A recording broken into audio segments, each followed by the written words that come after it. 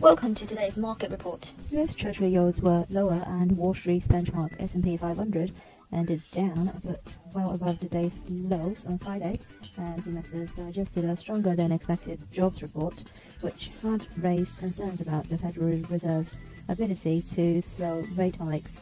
The US Labor Department reported that non-farm payrolls increased by 263,000 jobs last month, compared with economist expectations for 200,000 jobs, and average hourly earnings increased 0.6%, up from 0.5% in October.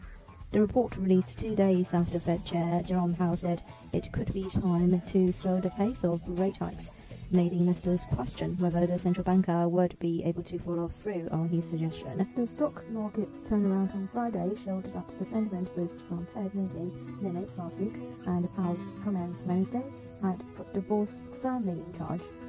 That sentiment shift has been more powerful than any negativity to be taken from today's jobs report. While Chicago Fed Reserve Bank President Evans made comments Friday that the Fed will probably reach a slightly higher peak funds rate, he still talked about stepping down the pace of rate hikes from the recent 75 basis point increases.